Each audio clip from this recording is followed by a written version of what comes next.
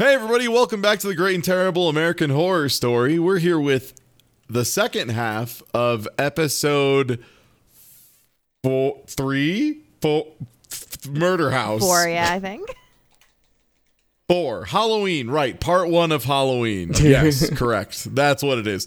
God, sorry. In retrospect, maybe I gave Roanoke too much shit for just naming the episode what number it was. Yeah. It gets worse. Yeah, I guess should we last time on Dragon Ball Z real quick and try and do a quick recap of about where we were? I think we were in the middle of like pumpkin carving. Yeah, real quick, we had a flashback about the previous owners who were the gay couple. The husband was cheating on him, then Rubber Man kills them basically. Present day, what do you call it? Rubber Man? Is Yes. that what we're agreeing on? That's not what I would call him. That's what the show canonically calls him. That is his name. That is his name. Oh, Don't call the gimp Rubber Man. That's so... The worst Mega Man character. God, one of the American Horror Stories episodes is like Rubber Woman with but the WO are in parentheses, like just to like really bring it home in case you didn't get it, like Rubber Woman. It's a play. Like I got it. Thank you, American Horror Story. Anyway, Is it a play? I mean, I suppose. Okay, well, fair, yeah. So, basically, they're gonna. Vivian and Ben want to sell the house. They agree with it. The realtor to hire fluffers who are gonna make it look more Halloween-y to help sell it. Makes no sense, I know. But back at Constance's house, she's with that model and her daughter Addie wants to look like a pretty girl for Halloween. Anyway, and Addie just drops, the dead can walk on Halloween, and it's exactly as subtle as that, or as natural as that. Oh, yeah. Yep. Hey, I have my book about normal things. Well, weird. We're talking about how the dead can walk around on Halloween. And Addie goes, yeah, I already know that. Larry's trick-or-treating even though it's 3 days before Halloween, tells Ben, hey, listen, covering up that murder, I could really use $1,000. Ben's like, yeah, fuck off, which is weird, but whatever. And then Tate's like, please keep seeing me as a patient. I won't do more weird shit. Ben's like, yep, cool. And then finally there's a security guard. Moira's carving pumpkins, wants the day off to see her mom, and the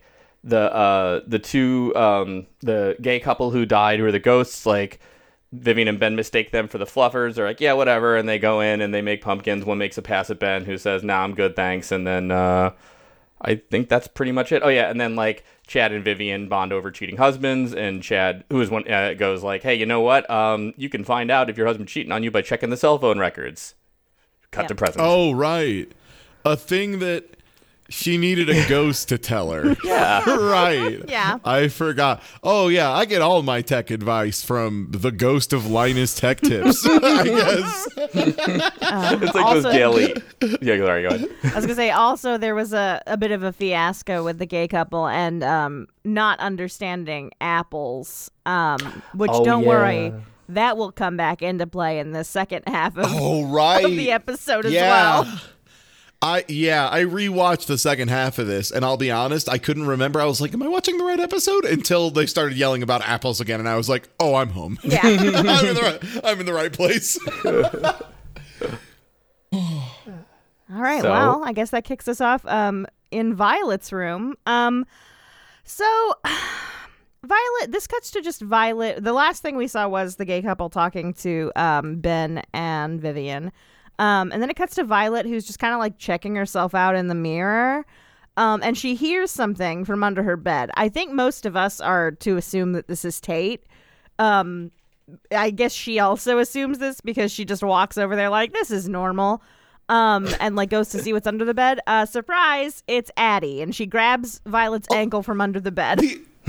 All of these people just randomly being under this teen girl's bed, real Clarissa explains it all behavior. Yeah, I'm with you. They need to cool it. This isn't, you can't do that. It's got to be a different show. Someone needs to be at least measurably Raven before you can have this many people just popping out from under the bed and having it not be a thing. Yeah, 100%. Also, Violet responds to it very not timidly, but like very tamely. She's just like, Addie, you prankster. I don't care how you got in here or that you're in here or that you were under my bed or that you grabbed my ankle.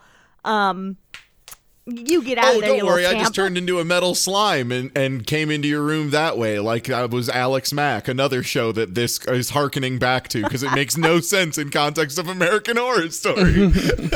Oh, yeah. And so, like, Violet just moves on, doesn't, like, ask Addie how she got there or anything. Yeah. Hey, why are you under my bed in my house? Hey, you're not supposed to be here. Like, none of that. Just, yeah, all right. Yeah. It is what it is. What do you need, Addie? Why are you here? As if she's an NPC and, like, was just, like, clipped into the room or something. And then Addie asks Violet to make her a pretty girl, quote unquote. And I guess that's what we're supposed to glean from Violet looking at herself in the mirror, is that Violet is the ideal pretty girl or something. I don't know.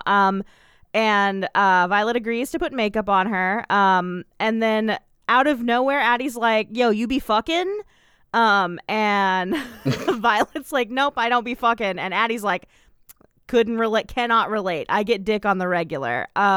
Which is uncomfortable in the context of that she seems very childlike in her behavior, but you have to remember she is like late in her 30s, maybe early 40s. The show does a weird characterization of making her seem like a small child. She is not. Oh my God. I thought, time out. I had no idea she was in her late 30s. Yeah, Holy shit. Yeah. I think Constance straight up says it in one of their arguments here in this episode. I don't remember exactly what age she says, but it's like late 30s.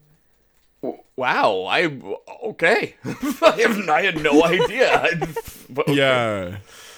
Are you telling Slow Beef, are you telling me you don't think the writers did a very good job of establishing this character? I'm like, Are you telling me they did a bad job writing a character? No way. Oh man, I don't know if I believe that. I don't know, Liz, have you checked their source? The most unbelievable part is that I'm like, they couldn't have done that bad a job, which is like, I should have learned my lesson, obviously, but I guess I didn't. Like, how is that possible? But what is really, really weird about it is, like, if this was any other show, I would be like, well, they do make sure to give us plenty of context clues so we know she's not a child. But, like, this is American Horror Story. So even though they have verbally said how old she is several times, and we saw her in a cutscene that was like 30 years ago, as a child, like a real child, it still comes across as that she is still a child. Even though they have explicitly stated it, it still does not read as though that is the case. Either way, she's a fully grown adult woman. She gets dick on the regular. That's the only thing we had to establish here. Don't worry, it won't matter by the end of the episode, and you'll find out why. You'll find out why before the show explicitly tells you, because it is perhaps the most telegraphed thing I've ever seen in media. It's outrageous. Correct. So that's that scene. She's just like, hey, Violet, are you banging? Violet says no. Addie says, couldn't be me. And then it moves on. And now we're at the Langdon house, which is Constance's house.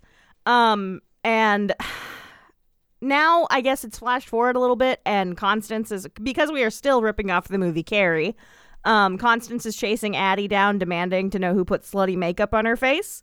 Constance is giving a really long monologue about the martyrdom of being a mom of a disabled child.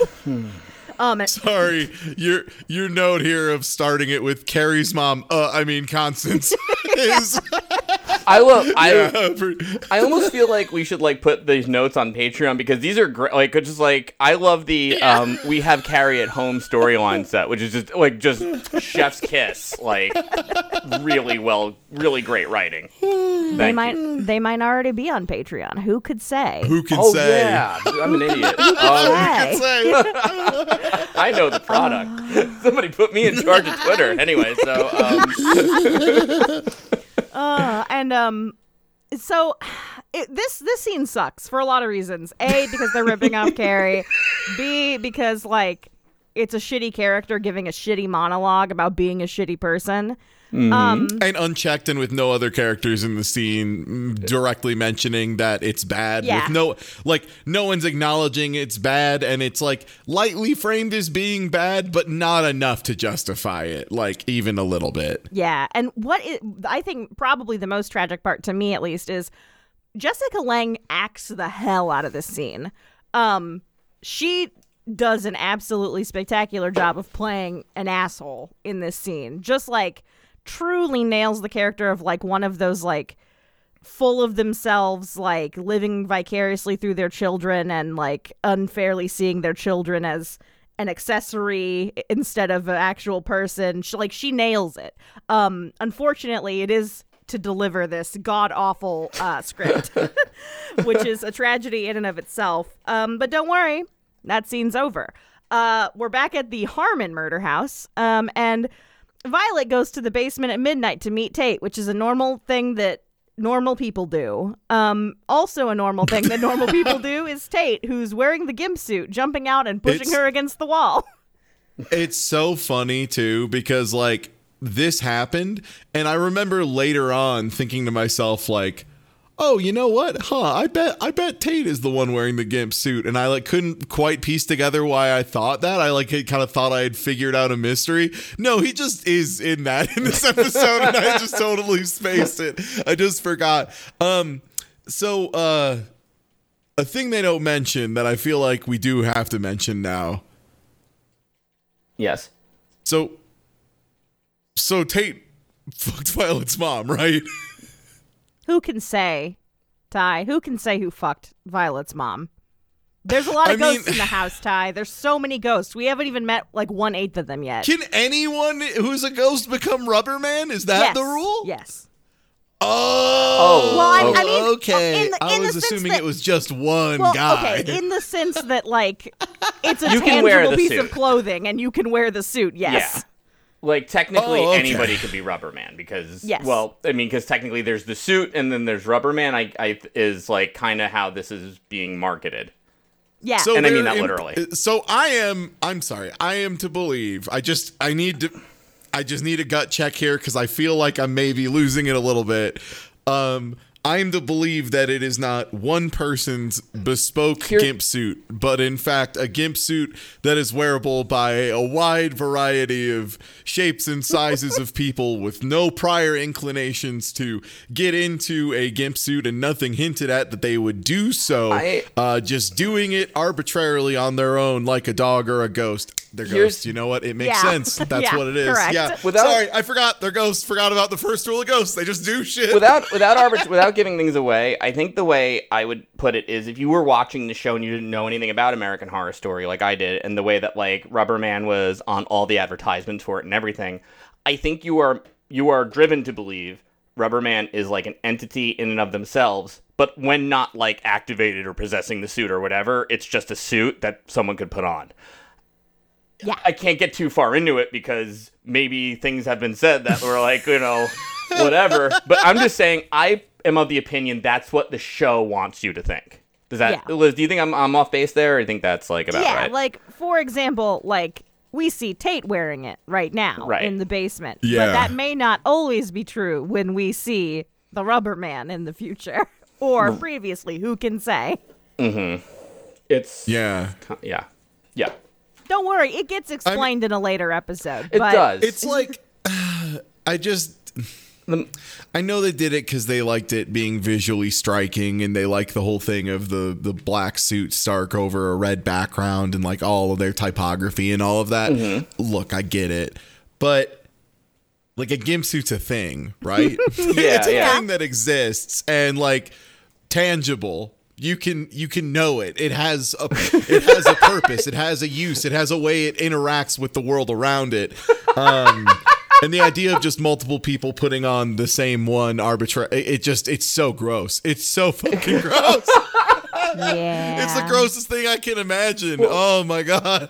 I mean, even if you were just like, whatever, like about that kind of shit, like it's a murderous one. There's like multiple hygiene problems with this gimp suit.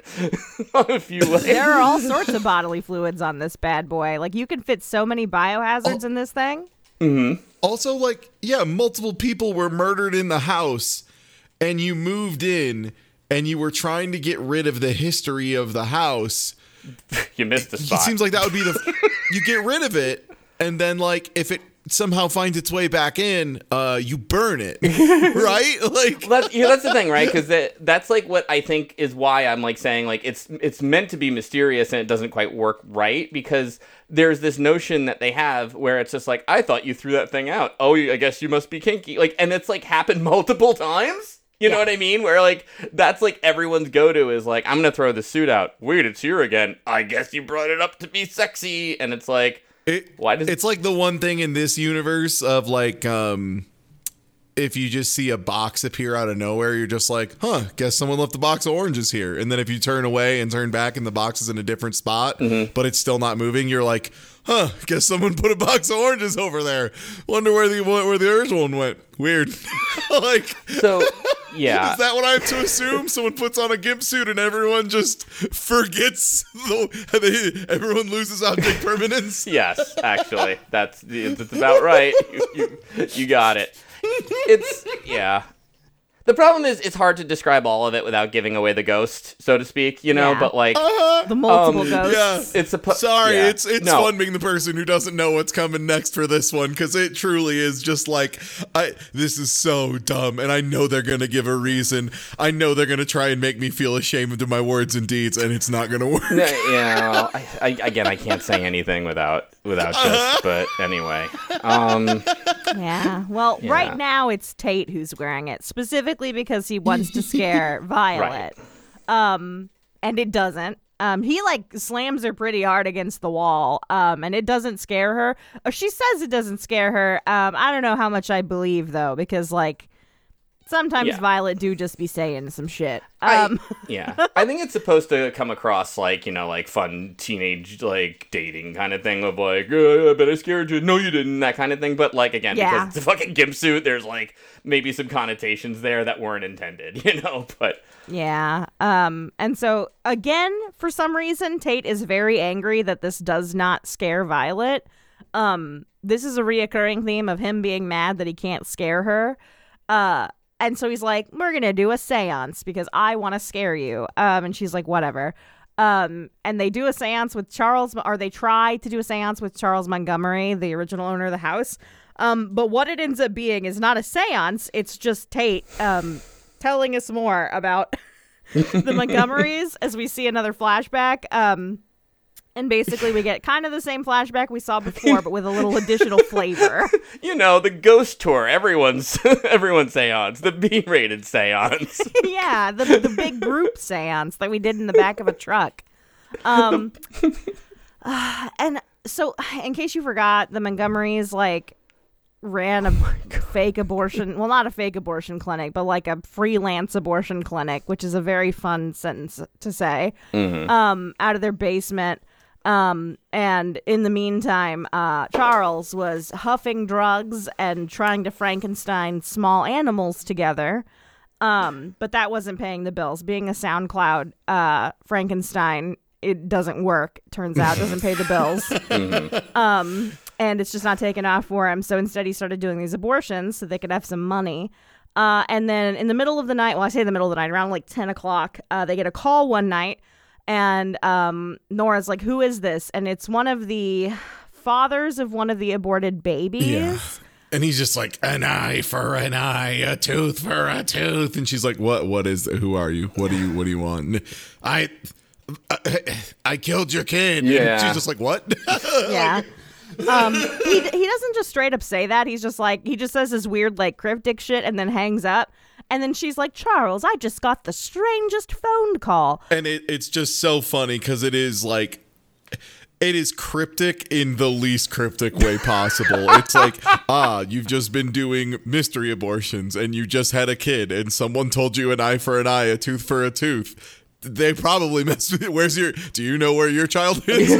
Yeah. Which, right. Because we love ripping off other shows. Basically, it's very so much a have you checked the children? That very famous When a Stranger Calls quote. And Nora, of course, has this revelation and is like, oh, the baby, and runs upstairs. And of course, the baby is gone. And they don't know it's dead at this point. And then I guess the police came to the door one day. Charles answers it. And they just kind of hand him a box. And in the box, this is such crap too. I'm my sorry, god, but... yeah. Oh my god, they just what a hilarious fucking contrivance to make the plot work. Yeah. Oh, what did you do? Oh, I just brought the baby bits back. Yeah. It's such nonsense. Like I heard, you know what? I heard on the grapevine that you're kind of into this, man. So I just brought you all the individual chunks of child. Here you go. Like, have fun, soldier. Even when I try to make this show work, where it's like maybe they know what's going on and they're mad at him and they think or something, like it's so stupid because they're just standing there wordlessly, the cops, with this box that says evidence, and he just picks it up in the front door and like looks in, and then she's like, Charles, what is that? He's like, don't look in the box. It's like, definitely not our kid or whatever. And it's just like, it's like, really, like nobody's even like gonna be like, hey, check this out or anything. I ordered beef hearts for dinner, and the police delivered them. They're really good at their job. But like, someone tried to steal them from the beef heart truck, so the police got them and brought them here.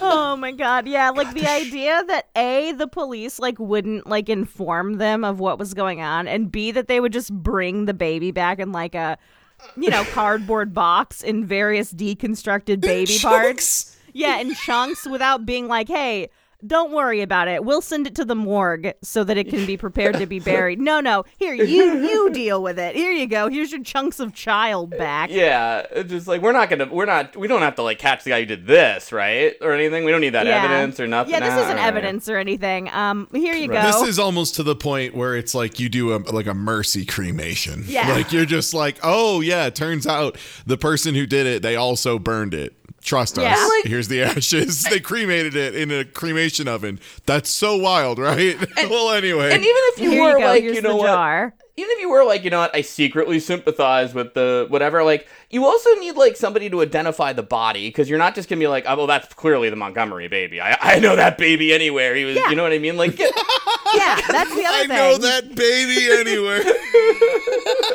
That is 100% the other thing, because, like, it would make more sense. Like, honestly, we always talk about how, like, they could have just done a way easier, more simple thing that would have not left all these questions. It would have made 100% more sense if there was just a knock on the door, they opened it, and there was a box on the front porch. Like, yes! 100% more sense. Right! I didn't even think of that! You're right! They always make it harder on themselves and then fuck it up! Yeah, the police did not need to be involved in this scene whatsoever, but they are. I guess because they wanted to have one of the police officers, when Nora was like, Charles, what's in the box? They wanted to have one of the police officers be like, ma'am, you don't need to see this, because he says that. Yeah. I don't know what they thought they were gleaning from that, but truly just having a box on the front porch would have been fine and made a whole lot more sense. But it's, I guess, a good thing that they got the baby bits back, because Charles, a few days later, is just trying to make a baby again out of all the bits down in the basement, like he loves to do. Cheat death again, and I guess this is like... That's right. He huffed a science potion. Time to go. Yep. And then Nora, finds him doing this, and she screams, and he yells, and then that's the end of the flashback. It's worth noting that the music in this scene is so ungodly loud for some reason. It's like they did not mix it whatsoever. It is just so overbearingly loud. You can barely hear Tate's narration. And is it the Dracula song too? Because Amazon seems to think it is, Amazon X-Ray. I thought you were saying Dracula, like, just as, like, a funny bit. Like, oh, that's the song that sounds sounds like Dracula. No, it's, literally, like, there's a song, like, Dracula Reborn from the score from Bram Stoker's Dracula. And then, like, I saw that in the Amazon thing, and I'm like, no. And then... maybe their algorithm picked it up. Why would they use the song from Dracula for Frankenstein? That for a Frankenstein. What the fuck are you talking about? Like, you're hoping the show's going to start making sense now? I'm the one who, like, didn't know Addie was 30. I have no answers for you. Okay. No. Hold up. So I'm the not horror knower of this show. That's the purpose I serve. No, I fair. facilitate. I'm the Greek chorus for the audience that has never seen Freddy Krueger do a damn thing. And even I know Draculas and Frankensteins are two different things. A werewolf and a mummy is right out. Like, I cannot believe that. You make a good point. I think maybe it's Amazon, like, just having like an algorithm that like listens for like content that is copyrighted. Although I don't know that that's copyrighted. I'm gonna say no. I mean, like, I do actually think it is from the score. I'm not saying they're you know what I mean. Like, I don't know for sure, but I'm pretty sure. Like, here, actually, I'm gonna have to somehow look this up. Yeah. I'll start scrubbing through the episode. We can move on. I'll find Okay. this. Well, meanwhile, Violet could not give less of a fuck about this story. Yeah, it's like, you're so full of shit, which is like, yeah, she's like, this is lame. This isn't scary. And then the seance that they're allegedly doing doesn't make anything happen, so it's not really a seance. Yeah. It identifies it as Dracula, the Beginning by Wojciech Kilar from Bram Stoker's Dracula. Yeah. Great. So at the very least, if it is not it, they copied the homework close enough that a robot thought it was. Yeah. So take that as you will. And it is so overbearingly loud in that scene that it is wild.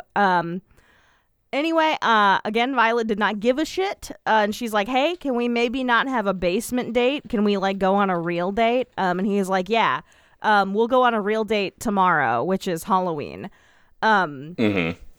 That will be relevant in the next episode. Don't worry. It's not going to be relevant in this one. So don't worry. Don't think too much about it. Now it's Halloween. That's the end of that. And remember how in the last episode, Tate and Ben were having a bit of a disagreement about continuing Tate's therapy, and Ben was fine, I'll see you, but I'm not going to see you at my house anymore. Let's meet at the park. Well, they're doing that now.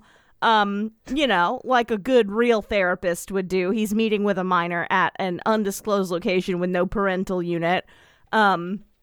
At least it's in public, I guess. And then we get some of the most primo bad therapist-ing this show has to offer. Yeah. This might be just the period. worst. If you thought dream interpretations were like a bad play, and like when they were going Joseph and the Technicolor Dreamcoat, it was a mess. Wait until you see what Ben gets up to this time. Give yourself, you want to pause the podcast and think, how bad could this get? You know what I mean? Like, how bad could a therapist be? How could they set a new record below dream interpretation, which is truly doing nothing, like going below nothing? How do you achieve that? Well, dear listener, you show up to your therapy session ready to talk about your anxieties and the troubles of your day, and the therapist instead starts crying at you about his own problems and pulls out a cigarette and lights it and then keeps crying and then starts trauma dumping on you about his childhood. The best. All I'm sorry, in Tate. a park. And he even says to him, like, I'm sorry, Tate, this is inappropriate. But like, but then he just keeps doing it. He just keeps crying. I'll be fully honest with you. I completely checked out on what the fuck Ben is blubbering about. Yeah, actually, it's so funny you say that. Did they not like mention it or something? Because I feel like we both couldn't have missed it like that. No, it's just kind of this nebulous story about like his childhood and how he was dumb as shit and how like it was a surprise that he could even become a doctor or some shit. But it's all very vague and like nothing. And then that's pretty much it. He just cries at Tate for a while. Tate doesn't get to do any therapy. Good session, Tate. Thanks. I'll see you. Oh my God, That's the end of the scene. Right. Tate gets absolutely no No therapy whatsoever. But don't worry, we're back at Constance's house. And Constance comes up to Addie, who's just in her room, kind of, and is like, "Why aren't you all?" This is very Carrie as well. Why aren't you dressed up for Halloween? And Addie's like, "Oh well, you got mad at me for wearing the makeup, blah blah blah blah." And Constance is like, "Well, I thought you wanted to be a pretty girl for Halloween," and she pulls out this fucking atrocious, completely uncanny valley rubber woman mask. Mm-hmm. Like imagine like a gender bent Michael Myers mask. That you know those edits that people do of Michael Myers where they edit it to be Mariah Carey. That, but as a mask. It's but with no eye holes. It's just a fully solid mask. And then that Addie's thrilled about that. And then Constance like kind of like starts kissing on her and snuggling with her. If this was a better show, this would be a good moment of character development for Constance. Not necessarily because she's becoming a better character, but it's a really good, like...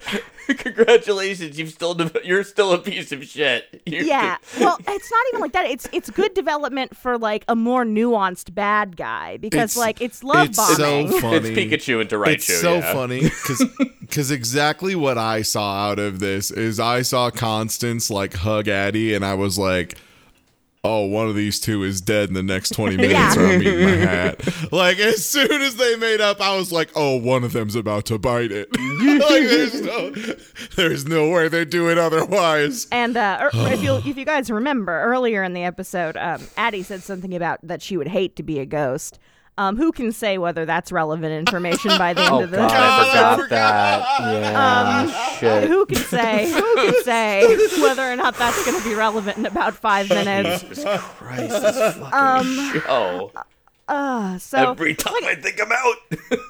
Like I said, twice in one episode, in 10 to 20 minutes even, because this is only the half of one episode. Again, if this was a better show, they do a really good job with Constance, and I'm not sure if it's because it's Jessica Lange and she's a good actress. But again, they do a good job of showing like, she has really narcissistic tendencies. This is pretty nuanced for a bad guy. Anyway, so I guess the implications Addie's going to get to go out for trick-or-treating. Back at the Harmon murder house, Ben is in a full Dracula costume. So there's our Dracula tie-in. And he's like asking Vivian for help putting on the rest of the costume, which Vivian's not costumed, by the way. The thing that is so funny is he like asks her, he's like, hey, can you get me my fake Dracula teeth? And then he puts them in and goes, fangs a lot. And she just no-sells it and goes, how's your mistress? It's such a funny fucking exchange in a better piece of media. Oh god, this would hit. Just the cheesiest like fangs a lot, followed by I want a divorce. Yeah. You know what? I forgave the mistress, but this is the bridge too far.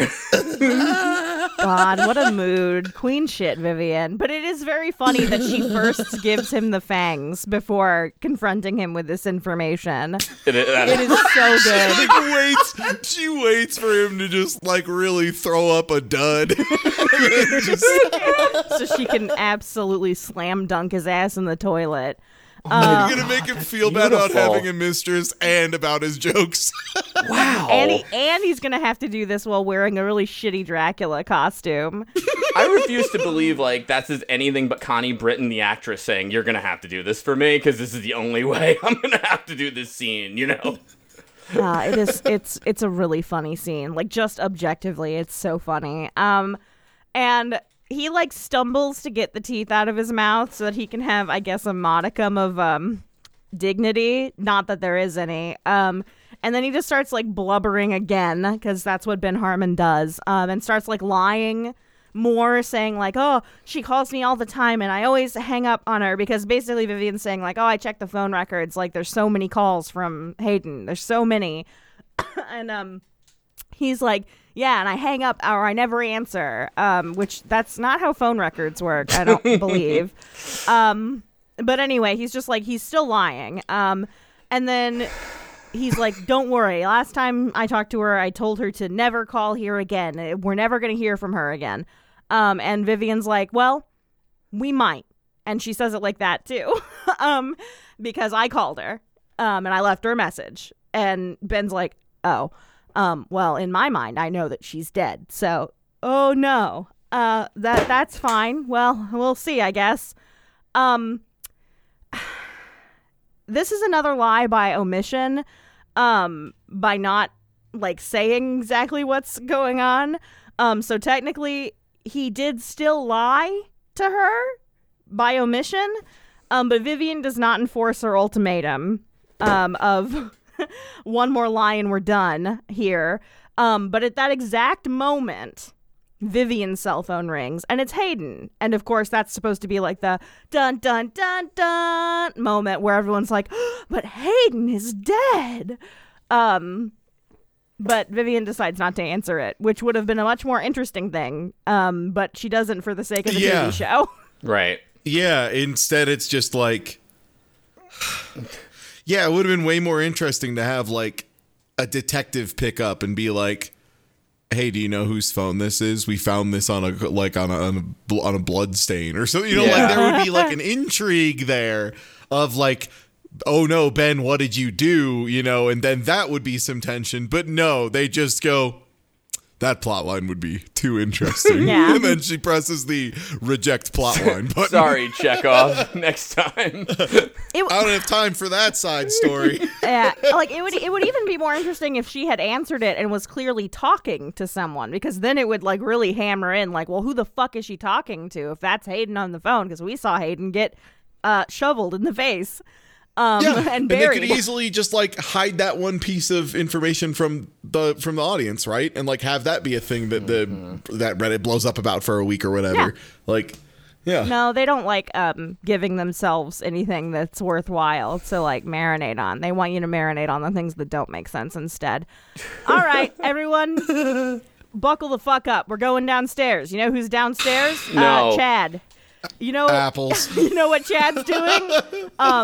Freaking the fuck out about seeing an apple bobbing station, which, to be fair to Chad, which I don't want to be, because God help me, we're back on the apple thing. I would also freak out if I was a ghost and someone reinstalled the thing that killed me in my own house. A little bit fucked up, but how would they know? You know what I mean? Mm-hmm. But that's not exclusively why Chad is freaking out about the apple bobbing station. He's losing his shit because there are gala apples in there, the red ones, and they're supposed to be Granny Smiths. I'm not strong enough. They should be green. Yeah, they need to be green, not red. I swear to God. For those of you who don't want to take the time to go back, they definitely were complaining that they were green instead of red last time, which is why I'm convinced this fool's colorblind. And the ones that were green that they were complaining about were yellow delicious apples, which are yellow. Correct. I'm not strong enough to handle the apple discourse in this episode. But anyway, it comes full circle to this exact moment. Because of the apples, Chad starts losing his goddamn mind.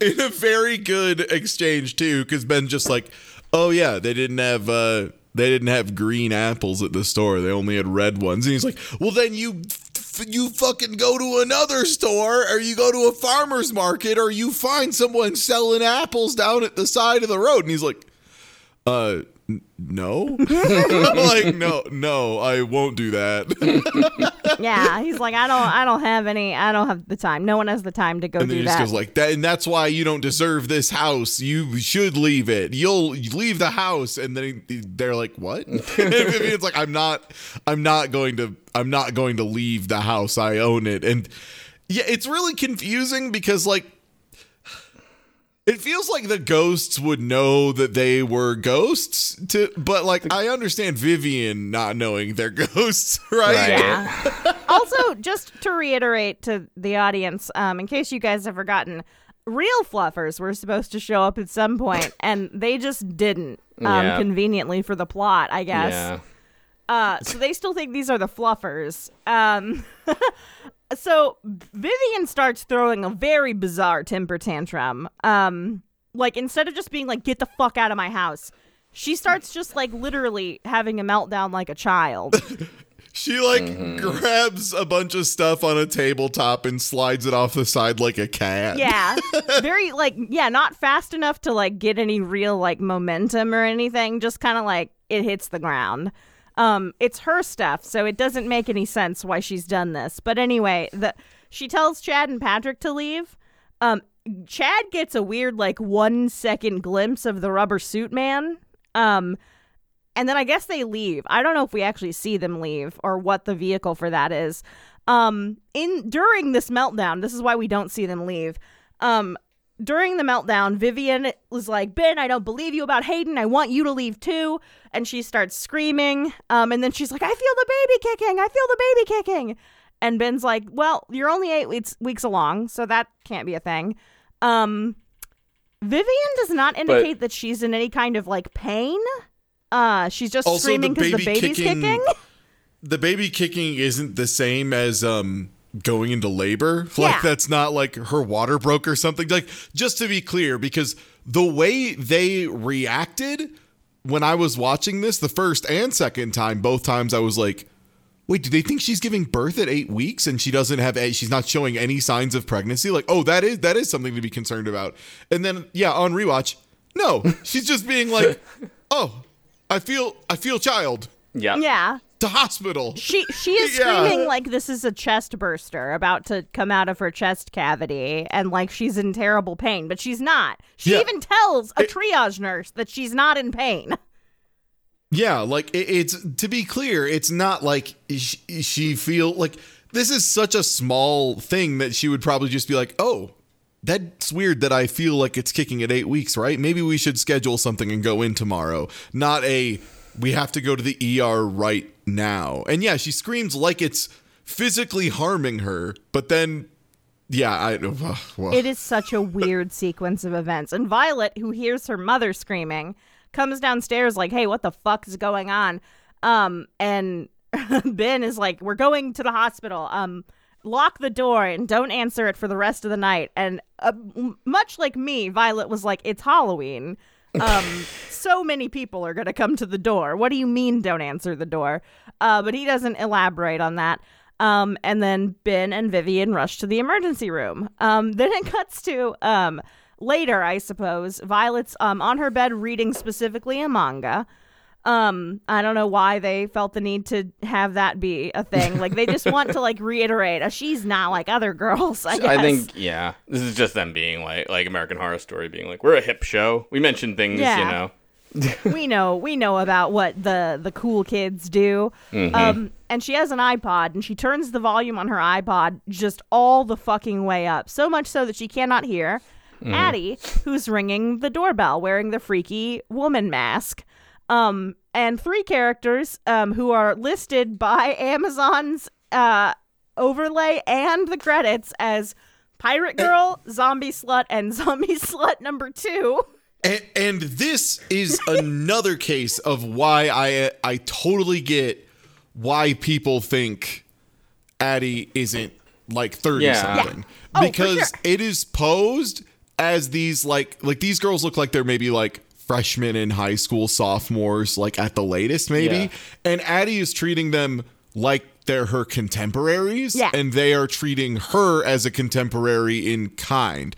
So it's just, there's so much framing and acting and writing and stuff that would imply that Addie is 14 to 16 years old, that I would not blame anyone for making that mistake, because the show is constantly doing that. Which is why I say it's so wild that the show explicitly says how old she is several times, but she nowhere reads to be that age, not one time. And it's not even it's because she's she's got a disability they make her act like a child, like an actual child.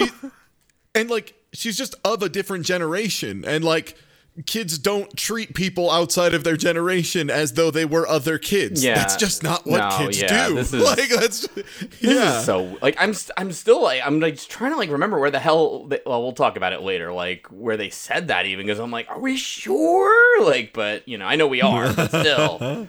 Yeah, it's I mean, wild. I can tell you for certain she was a child in that flashback where there were the two Ricky Bobby kids. Yeah. And I believe Yeah. both of you, by the way. I know you didn't get it wrong. I'm just saying, I can't. Like, it's like my brain's not letting that happen. Anyway, sorry. When Constance is giving the little like, oh, I'm so persecuted because I'm the mother of a disabled child speech, she says specifically like, I have been doing this for 30 whatever years. Oh, she specifically gives an explicit year. Oh, okay.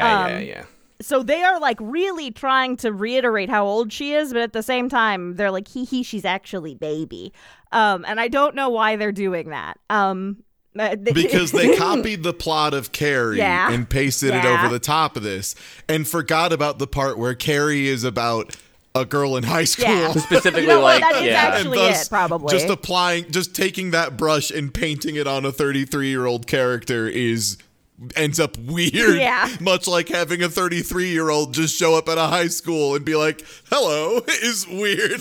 Yeah. Painting it also on like a disabled character is also a little bit odd. Because Carrie, though odd, was not shown to be disabled in any way. Right. Just overall a really odd storyline to shoehorn in for this character. Either way, there's a bowl out front that says like take one. Because remember, Violet's not supposed to answer the door. And the girls who are like kind of playing the mean girl role, they call her an ableist slur and then tell her to take a candy and leave. Addie does this thing which is out of character for Addie. And this is another thing that makes it really confusing because this is something that a child who does not have like their faculties about them would do. But we've seen that like Addie does have her faculties about her and like has critical thinking skills. Like Addie does not act like a small child.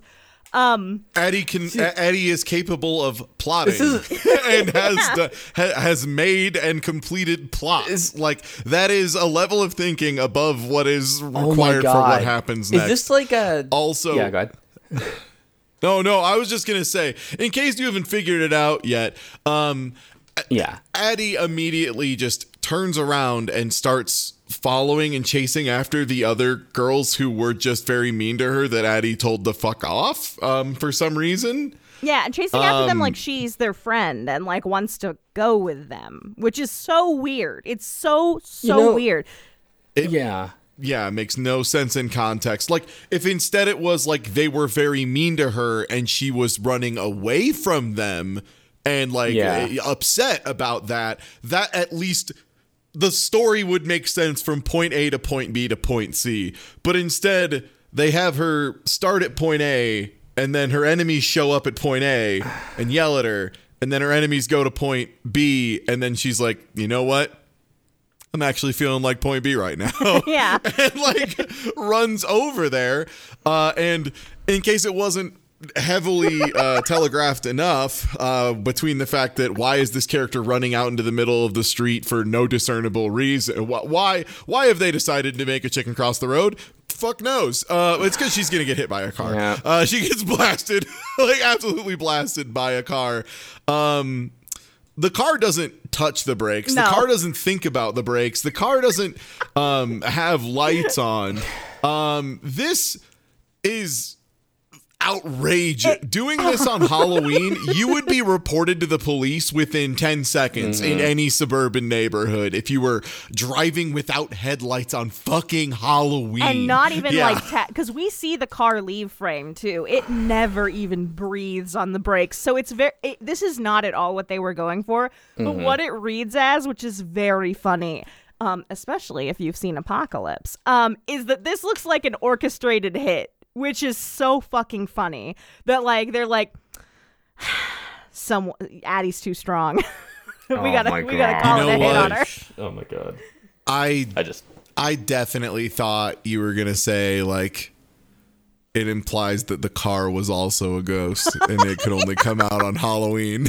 And it was the murderous ghost of a car, which I'm gonna say one. That's not outside the realm of possibility in the show. I don't think that really is the thing. But if there is a season 3 of American Horror Stories or season 12 or whatever, I would absolutely not put them past doing that. retroactively. Oh, for sure. That's like a for million sure. percent like an AHS move. Saying it was the ghost of a car? Yeah, it was a ghost of a car, and Addie had to die to become a ghost to do, or whatever they're gonna do with it. Which I actually, well, it's just funny because, oh my god, because like, are you telling me American Horror Story becomes Kingdom Hearts later on? Yeah. In stories, yes. Yeah. Yes. Not even in story. I mean, I think I'm not gonna say the season. Apocalypse. Yeah, Apocalypse. Apocalypse. I've just finished Apocalypse the first time, and I'm like, wow, this is like Kingdom Hearts. Like, Yep. yeah. So anyway, but we'll get there. So yeah, Addie gets mowed now down. I'm stoked again. Now I'm so excited for later seasons. No, you got a Let's long go. journey. We got to get through American Horror, Yeah, Chain of Memories, and everything first, my friend. I'm sorry. We have to play all the DS next. games before we can get to Apocalypse, Yeah, unfortunately. No, I don't want. I don't want Kai to become Data. I don't want him to become a cell phone program or whatever. Oh my god. So so Addie gets mowed down by a car that doesn't even breathe on the brakes. Again, on Halloween, so there's like a bajillion witnesses everywhere. And she's laying in the street. She's wearing the mask, so we can't really tell if she's dead or not, but the implication seems to be that she is. Don't worry, we'll come back to that, but this is the end of this scene. Because remember, Vivian feels the baby kicking, and that's a more pressing engagement that we need to attend to. So they're in the ER. The triage nurse asks Vivian if she's in pain. Vivian says no. But she feels kicking, or she felt kicking. She feels a little sick now, but there's no kicking. The nurse is like, you're only 8 weeks along, so your baby's the size of a kidney bean. It cannot be kicking you. They do an ultrasound right there in triage, which is not something that I think they do, but maybe they do. And the nurse sees something on the ultrasound screen and then passes the fuck out. And Ben does not have the immediate gut reaction of I feel any human being, which would be sprinting over there, grabbing the scanner, and immediately putting it back to your wife's stomach to try and see what is inside of your wife that just made a triage nurse pass out. Like, that feels like that would be pretty pressing. But you know what Ben does? He goes, what the heck? Yeah. Huh, weird. Yeah. Strange. What a bizarre thing for the nurse to do. And then, like, of course, people run over to try and help the nurse. And, like, they don't even, they being Ben and Vivian, don't even, like, follow up with the other hospital staff of, like, hey, can you check to see what she saw? They're just like, well, I guess the baby's probably fine. No need to follow up on it. It sounds great. So that's a little bit of they're starting to do the thing that we love of making fake plot progress by jettisoning us back and forth between one scene and another, so it seems like things are actually happening. Because now we're back at the Langdon Street. And Constance sees all these, like, flashing lights of, like, the police and the ambulances and comes running outside to see what's going on. And she finds Addie. Constance demands that the EMTs let her move Addie to the Harmon's lawn while she's still alive. So I guess she's still alive. This part, very unbelievable, but very funny. Constance fully fights off two full-grown men. Three full-grown men. Yeah, there are EMTs attending to Addie, who is not dead yet, and essentially saying, like, you are not allowed to move an injured person when I, an EMT, am around, which... Correct. You're not allowed to, like, if an EMT's around, there's specific ways you move injured people, particularly if they've been in a large, blunt force traumatic injury where perhaps they have some vertebra that are, like, very close to separating, and we need to be very delicate with them until we get them to a hospital and can evaluate their condition, lest their spine severs and they're permanently but paralyzed. It's Halloween. Things of that you can nature. let him do something. It's Halloween. Yeah. Come on. It is Halloween. Yep. It is Halloween. Grab your child, drag them to the lawn. Yeah, like I don't know why. Also, the EMTs never bothered taking her mask off, which I think is very funny. Like, they didn't just cut the rubber mask off the front. They're like, she's probably fine. She doesn't need extra air. They thought that was just her face. Yeah, they thought she was such a pretty girl. It's not it's not clear if it was successful, like, because obviously Constance is doing that, so her ghost will be there. Constance seems to think it's not successful. She reads this as like, no, she died before I got there, I lost her forever, kind of. I felt like, anyway, but yeah, it's definitely read like that. Of like, again, Constance fights off 3 grown men, and manages to pick up Addie, who is the size of a small adult. Again, and Constance is not particularly large, and she drags her to the front lawn, and then by the time she does, Constance does have a reaction where she kind of like crumples over Addie's body and like is weeping openly in a way that would indicate that she was not successful. I don't know what context clues us, the audience, are supposed to decipher from that, given that it was kind of obvious that she fucking died on impact. We were just supposed to, I can tell you as the person who again is from the outside here, they just wanted us to learn that the ghost rules are real and that Constance takes them very seriously. Like that's absolutely all it was just to be like, no, ghost rules are real and they're rigid and they have serious ramifications if not properly followed by the characters in the story. Unless you're absolutely, because before this, ghost rules haven't, they've been kind of like fast and loose and just kind of like, hey, what do you do with my vibes? And this is season 1, so eventually they will start making vibes based ghost rules again, but for now, don't worry, they're gonna make vibes based ghost rules later in this season too. But apparently ghosts have zoning laws and you have to die on the premises to become a ghost or something like that. So that's the conclusion of that. Then we get, again, another scene that's like way more poignant than this show deserves. It's the final scene, that is not, like the climax. And it's Moira, because remember she asked for the day off and she's at a nursing home somewhere else. They try to make the nursing home creepy for some reason. She passes an old man in the hallway who they're just letting walk around with a catheter loose because he's just pissing on the floor. I don't know what, if we're supposed to think that's scary or what. It's his costume. He's Piss Man, Oh, hell yeah. Enemy of Rubber Man, Piss Man. Oh, no, I did a Rick and Morty thing accidentally. Anyway, whatever. And Moira kind of stumbles in to find her mother in a room on a ventilator. And her mother's obviously very, very elderly. And she's on a breathing machine, and Moira sits by the bed and starts talking to her mom. And then after like a really touching, heartfelt moment of grief, Moira, after she's like said her piece, Moira reaches over and removes the breathing tube from her mom. And then moments later, this is actually, the way they frame it's pretty clever, because she removes the breathing tube and then it pans over Moira's shoulder to show her mother's ghost standing behind her.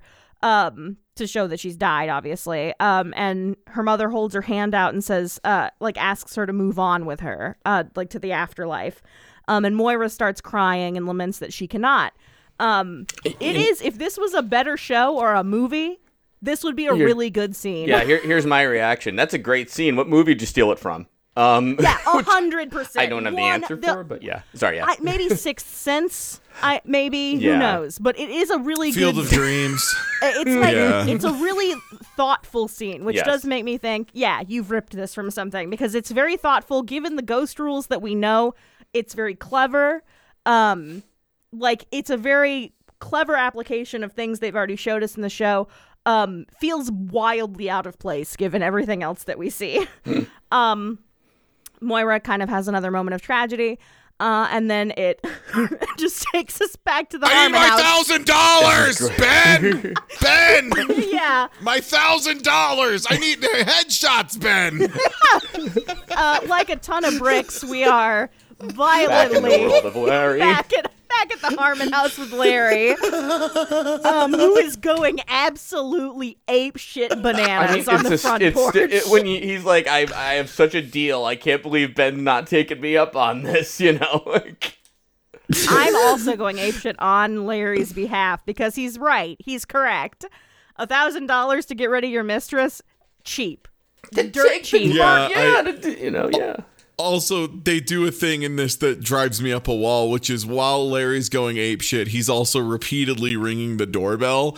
And then they have Violet look out the peephole, and Larry puts his finger and is pressing the peephole repeatedly, which is not the doorbell. That's not, you don't press the eyeball hole and the doorbell goes off. That's not how that works, like, not Larry. even milliseconds later, after he does that, he goes, "Is that your daughter? Is that your daughter, Ben?" I'm like, do you have x-ray vision? Like, how do you know that A, there's someone behind the door, and B, that it's Violet? Like, what are you on? What are you on about? It's his stand rubber man who's also behind Violet. Oh, that makes sense. By the way, I'm not joking. Yeah. The rubber man is just there. Like, he's just behind Violet. Like, he's just standing there menacingly. Yeah, it's bad. Because it's very, like, schlocky, too. That, like, cheap, like, you're going behind you. Oh, and it's real. The monster's already in the house. You know, it's that crap. So, whatever. Yeah, so Violet's juggling spinning two plates, of one at Larry at the front door, and she's on the phone with Ben, like, "Hey, there's a fucking freak at the front door who keeps, like, screaming." If only Ben was willing to give, then we wouldn't be in this situation. Yep. Violet could just leave. A lot of people give, Ben. A lot of people give when I kill their mistress for only $1,000. Yep. Have you given yet? And then it cuts to Ben and Vivian coming home, and they're, like, tearing through the house, and they can't find Violet anywhere. While they're doing this, someone, who could say who, knocks on the door. It's Hayden. And Ben, who knows she's dead, just fucking slams the door in her face and decides, that's a problem for tomorrow, Ben. Because remember, Ben knows Hayden's dead, so he opens the door, sees Hayden, and goes, "I don't have time for Ghost Hayden," and then slams the door in her face. To be honest, dude, it's like he's just like, "I've had a day." And you know he has. Like, I get the sentiment, but no, it's like, oh. He's like, "You know what? Ghost Hayden is a problem for tomorrow, Ben. I respect it." Or it's like that sitcom reaction normally where it's like, you know, like, "My boss had dinner already," but like that slam, like, "Oh, geez, Vivian better not find out about this," you know? Oh boy. Yeah, like. He's like gonna close the door on her, and then Vivian's gonna be like, "What was that?" And he'll be like, "Aurora Borealis." It's Larry. That's the end of the episode. It's Hayden. I mean, it's yeah, it's Larry. It's Hayden. It's a salesman? Question mark. That's it. That's episode that's part 1 of Halloween, because there's 2 episodes in a row. Halloween part 1, which is this one that we've done 2 parts on. And then the next episode is Halloween part 2. Not our part 2, Ben, their part 2. And that's a problem for him. Ben, did you just yell Hayden and slam the door? No, I was just closing the door and asking, "Hey, didn't you finally get those gala apples we were needing?" Hey, didn't you see where Violet went? Gala apples at this time of day. I'm not strong enough for more apple discourse, truly. Red delicious, really. Yeah. Where I'm from, these are clearly Granny Smith. It's what region? Boston? Oh, really? Because I just the Boston region.